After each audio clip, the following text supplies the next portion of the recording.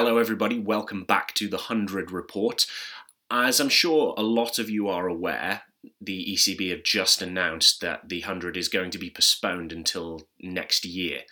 So obviously this is sad for a large part considering the world now under COVID-19. It wasn't too much of a surprise, but nevertheless it means that the game is delayed and there's lots of ramifications about if the game is going to go ahead next year, if at all. But we wanted to release this episode that we recorded before the announcement came out.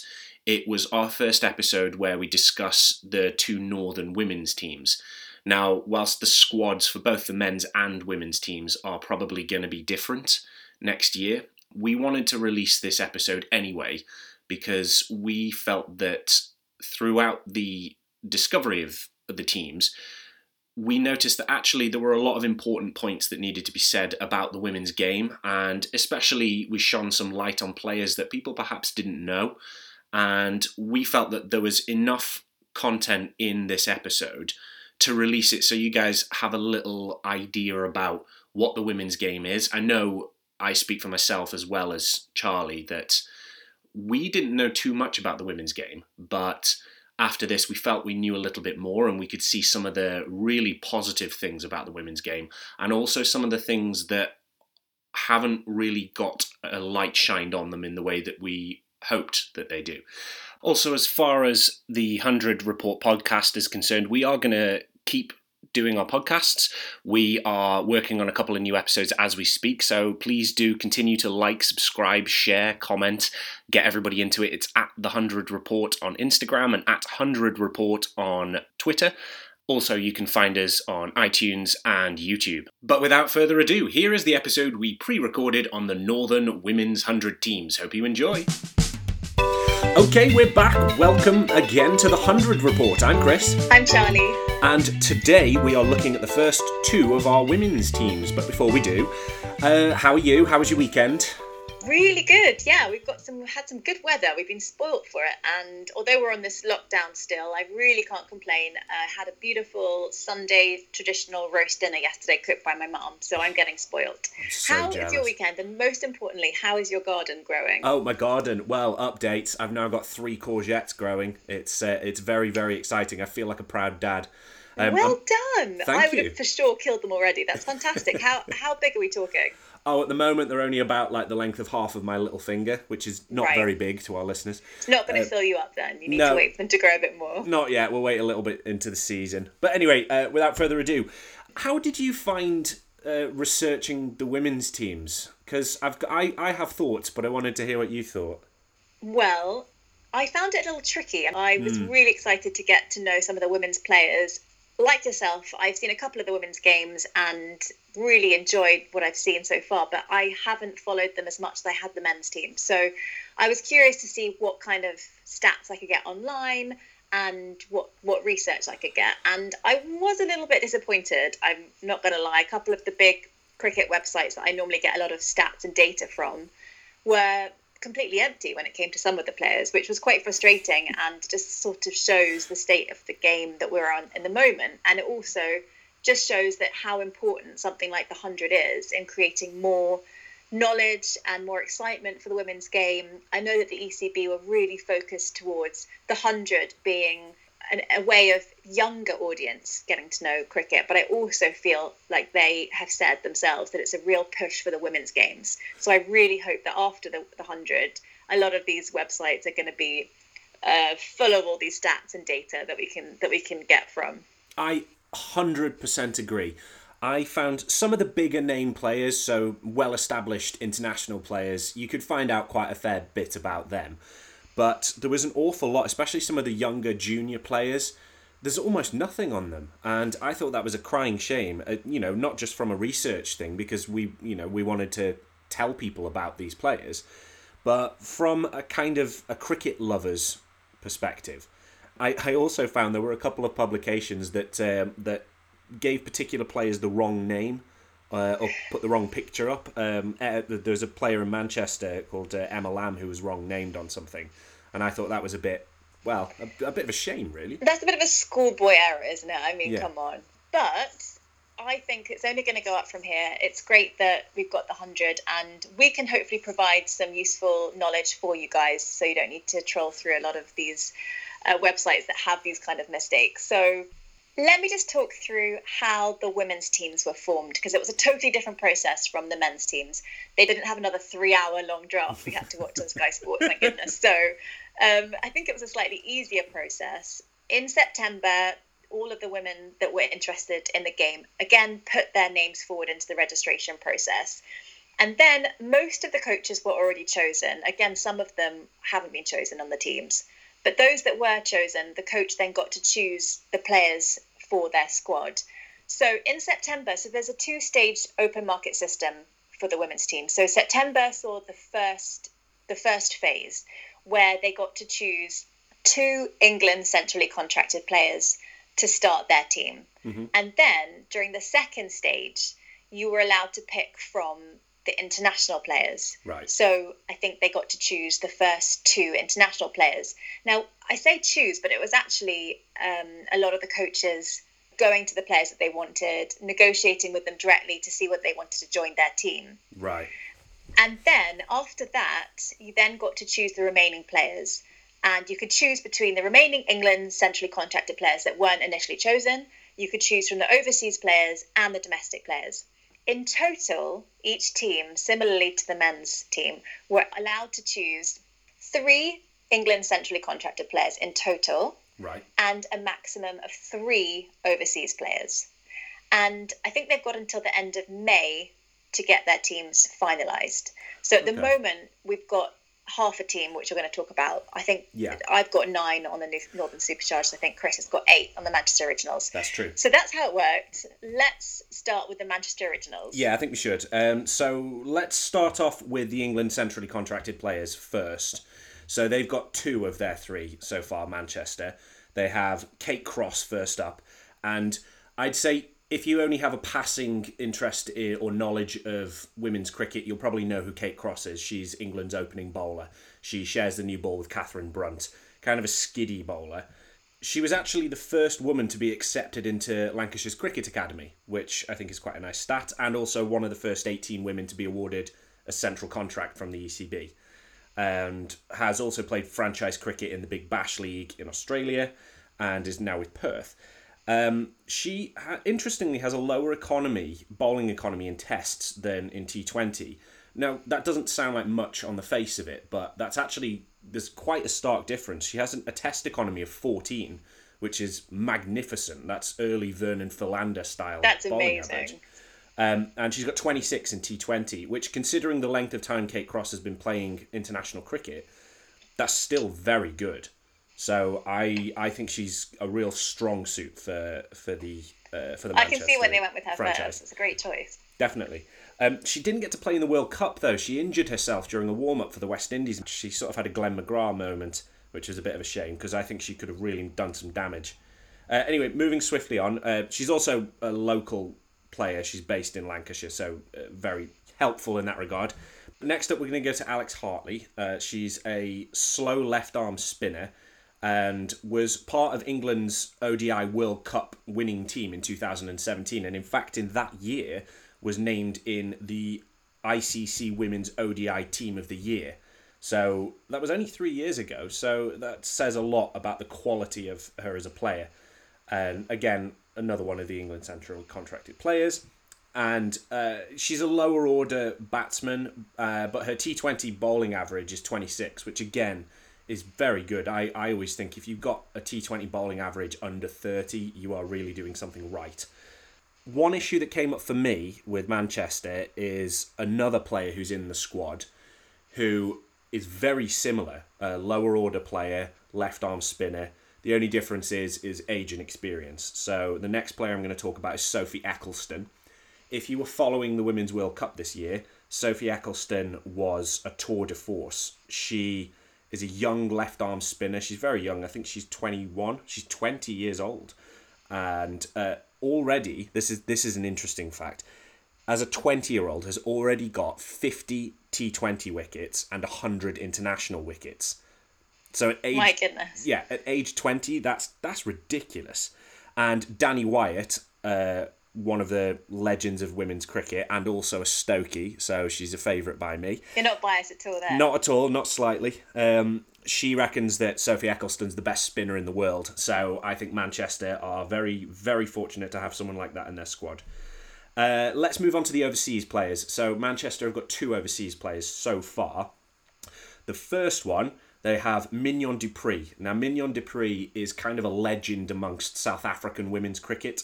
She was the South African captain from 2007 to 2018. And she does keep wicket a little bit, but I don't think she's going to be keeping wicket. I think we have a specialist wicketkeeper in the squad already. She's played across franchise cricket all over the place. She even played for Melbourne Stars and also played for the Northerns in South Africa. She was also the first South African to score 1,000 T20 international runs. So a wealth of experience and definitely a front runner for captain, I would suggest anyway. But in her spare time, she's studying for a marketing degree at the University of Pretoria. As you do. Well, I think it's wonderful, and I think sort of, it says a lot about the state of women's cricket at the moment, that you'll see that there's these women in these squads are a lot of the time doing something else. If not doing a marketing degree, they're playing for another team in another discipline of sport.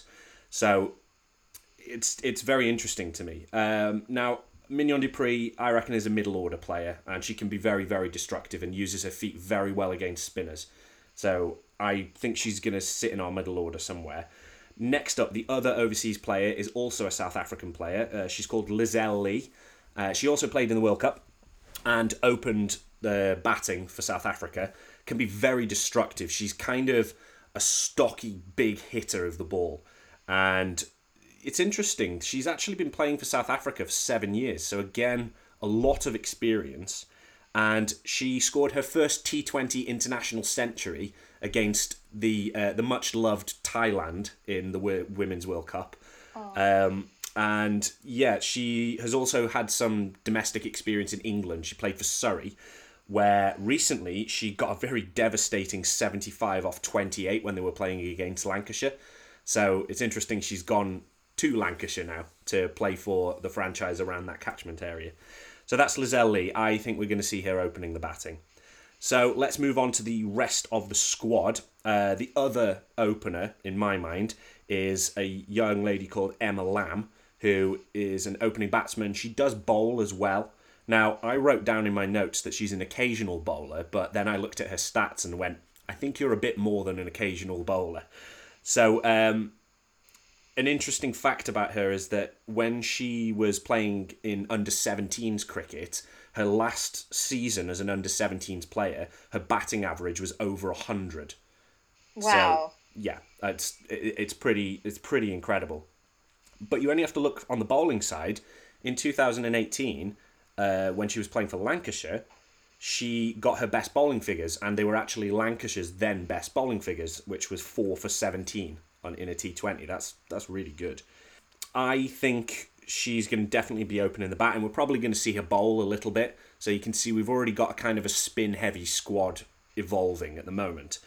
Next up, let's move to another batter. This is Georgie Boyce. Now, Georgie Boyce was somebody that I found was kind of difficult to research because there wasn't too much on there, and a couple of leading cricket websites didn't really have too much about Georgie Boyce, which is a shame. She's a young batter, bats for Lancashire. She's sort of just getting into the Lancashire squad, and she can bowl medium pace, but there wasn't too much information on her stats in that regard. Now, I think sadly she had kind of an inauspicious start with Lancashire, but she had a couple of good scores in there, and I think really Georgie Boyce is a perfect example of what good the 100 can do for not just women's cricket, but for a particular female cricketer. So I think it's great that she's added to the squad. It's going to do her no end of good being around such experience as Kate Cross, Mignon du Preez, Lizelle Lee, Sophie Ecclestone, etc. So that's Georgie Boyce. And last but not least, we have Ellie Threlkeld. So this is the person that I think is going to be the wicketkeeper. And I'm going to give you a stat that I think is just so mind-blowing that made me go, there's no question about it. She has to keep wicket. She is currently the gloveswoman for Lancashire, but she also plays football for Wigan Athletic. So again, it shows there's kind of this duality to some female sports people. So very, very interesting that you can do that. It kind of reminds me of when you used to read stories of England cricketers or men's cricketers from early in the 20th century, when there was still that somewhere between professional sports player and semi-professional, if you will. So people would often do 2 or 3 different things. But again, an athlete, if you can play to, local club level standard in 2 different disciplines, that's really something quite impressive. She's a middle order batsman, I would say, but this is the stat that I loved. She's had 65 senior games so far and has had 42 stumpings. Wow, that's really good. It's incredible. You think stumpings, for me, they're kind of a rarity, but that is an incredible amount of stumpings compared to the amount of games she's had. But anyway, that is the Manchester Original squad as we have it so far. So, thanks for that, Chris. I think that's really interesting and good to get to know some of the players that I didn't know much about before. Yeah. Now, it's going to be difficult for us to do a complete batting lineup. Obviously, You've only got 8 players there, but just sort of looking down the order, you mentioned sort of openers that you'd have before. Is there anything that you think is missing that they're going to need to get from the last couple of players? Yes, so I actually think it's quite glaring what they need. So they have the openers. They have Lizelle Lee, Georgie Boyce, and Emma Lamb. And they also have middle order. They have number 4 in Mignon Dupree, number 5 in Ellie Threlkeld. And they also have the lower 3. They have 9-10 Jack. So they have Alex Hartley, Sophie Eccleston, and Kate Cross at the bottom of the order.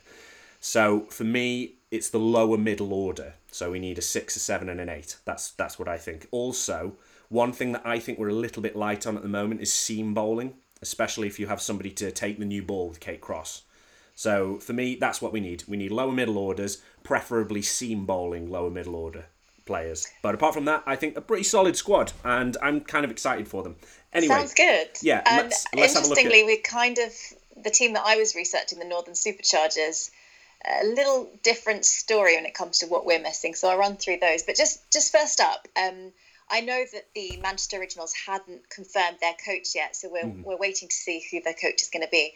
The coach for the Northern Superchargers is very exciting because she's literally just retired from England. So, and she's only 31 as well. So she's got the most amazing stats. It's Danielle Hazel, spin bowler, former England cricketer, as I said, and she was one of the first ever women to be awarded an ECB contract. Her T20 stats are amazing. Bowling average of 20, an economy rate of 5.5. Whoa. And she was voted number 1 by the ICC in the bowling rankings for 2014. It's a shame she's not playing. She could still be playing if she wanted to, I'm sure. But also just really useful to have that fresh knowledge of the England players, the England conditions, having just retired. It's her first posting as a coach. So she's got a lot to offer. So I think that's a great signing for the Northern Superchargers. So she chose to captain already. We've also got the captain and the first of the England central contracted players, Lauren Winfield, who is wicketkeeper batsman. She is actually stuck in Australia right now because she played in the Big Bash League and she was celebrating her honeymoon afterwards and she's got stuck there. But don't worry about it. I've been checking on her Insta stories. It looks like she's having a really good time. She's stuck in Australia. I can definitely think of worse places to be stuck. Exactly. So hopefully she is fine down there and be back home soon. So yeah, as I said, she's got Big Bash League experience. She plays for Yorkshire. Her T20 average is 22 and her strike rate is pretty incredible at 111. She really excels in the T20 format. I think it's her best format when it comes to stats.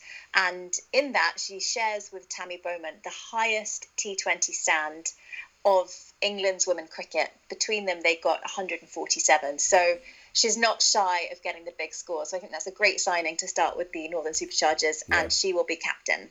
The second of the English players is Lindsay Smith. She is a left-arm spin bowler.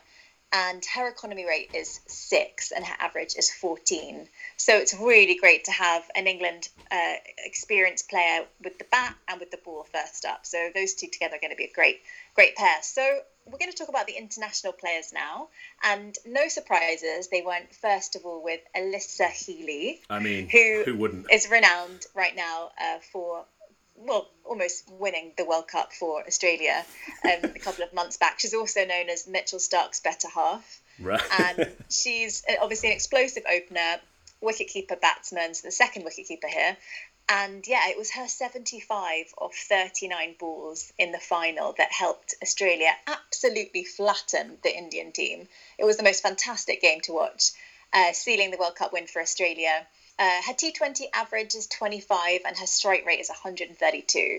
And actually, interestingly, she once got in T20 50 of 30 balls, and that is the quickest in an ICC final by either men or women.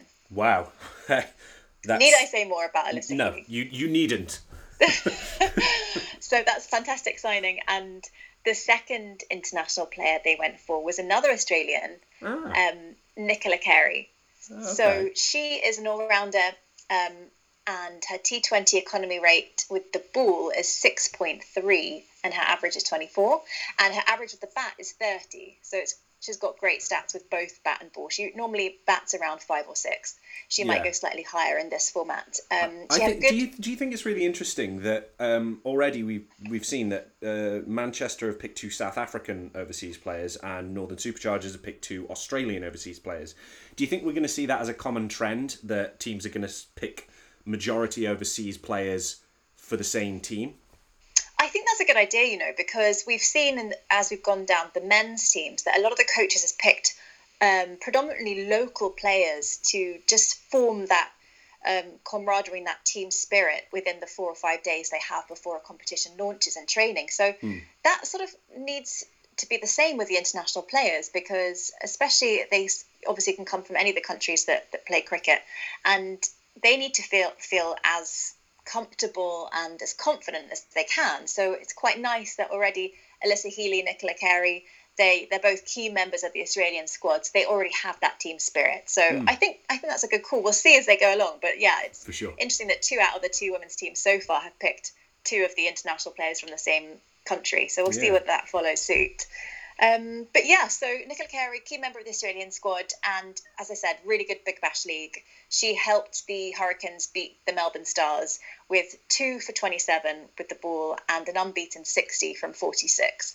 Ooh. So really great all-rounder. Yeah. We'll go down the order now. We've got next up Alice Davidson-Richards, aka ADR. She's known to us from her friends.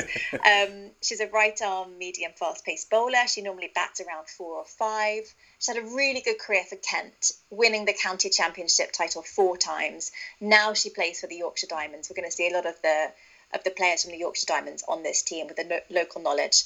And she was just awarded last year an England Central contract. And she offers a lot of power down the order. So we'll see where she bats. But I reckon, yes, 4 or 5 or slightly higher in this format.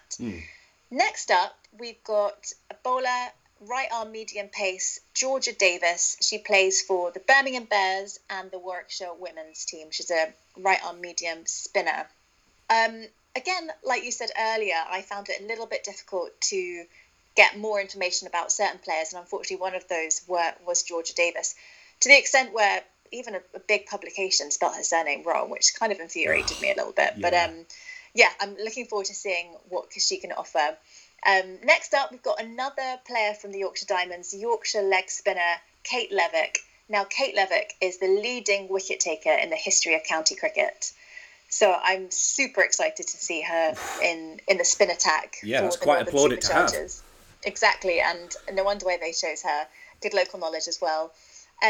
Next up, we've got Helen Fenby, all-rounder, offering a bit of leg break, right-handed bat from Durham. She plays for Durham, and also really useful unorthodox spin.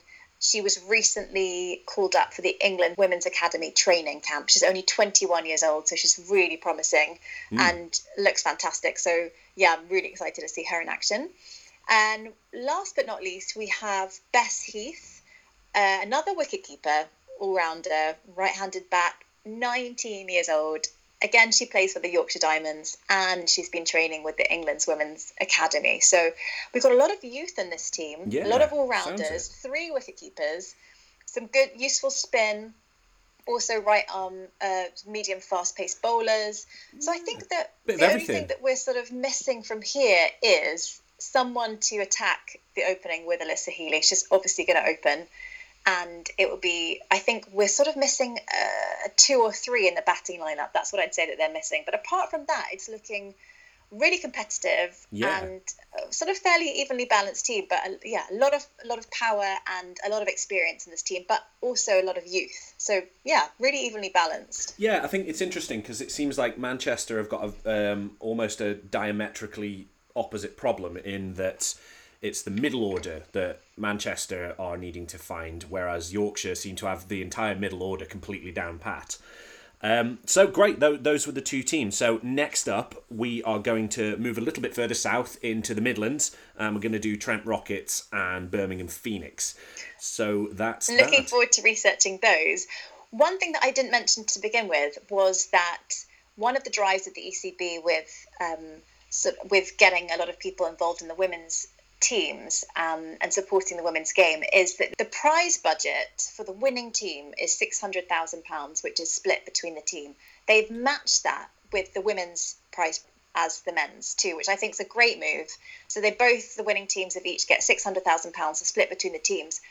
That's great on paper. However, we also need to comment that the highest women's salary bracket is £15,000, whereas the men's is £125,000. Yeah. So that is something to consider. Disparity.